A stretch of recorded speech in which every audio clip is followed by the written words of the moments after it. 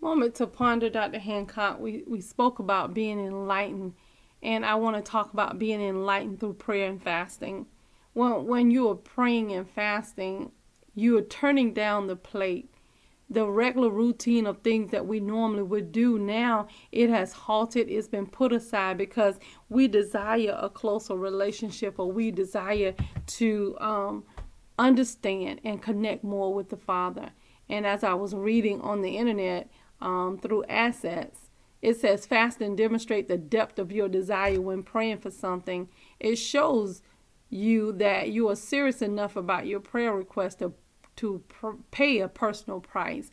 And I just want to say fasting is one of those things, but fasting also supposed to be a part of our weekly, daily lives as Christians. However God tell you to fast, say God honors deep desire and praying in faith. So as we begin to understand the mysteries of God, when you turn that plate down, when you now your whole disposition changes. Why? Because now you're not spending so much time trying to figure out, what am I cooking? Do I have to go to the store? Am I prepping? Whatever, all the things that you do.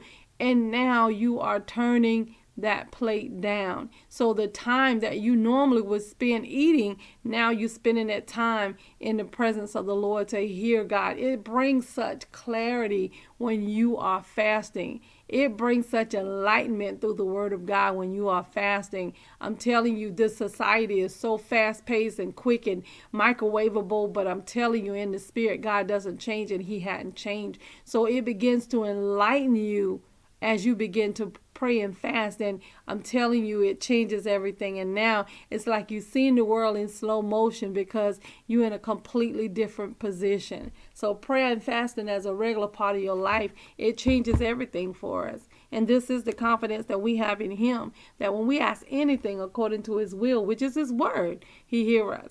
And if we know that he hears us, we do know that our petitions are granted. Real talk, Dr. Hancock. We need you to like, comment, subscribe, and share.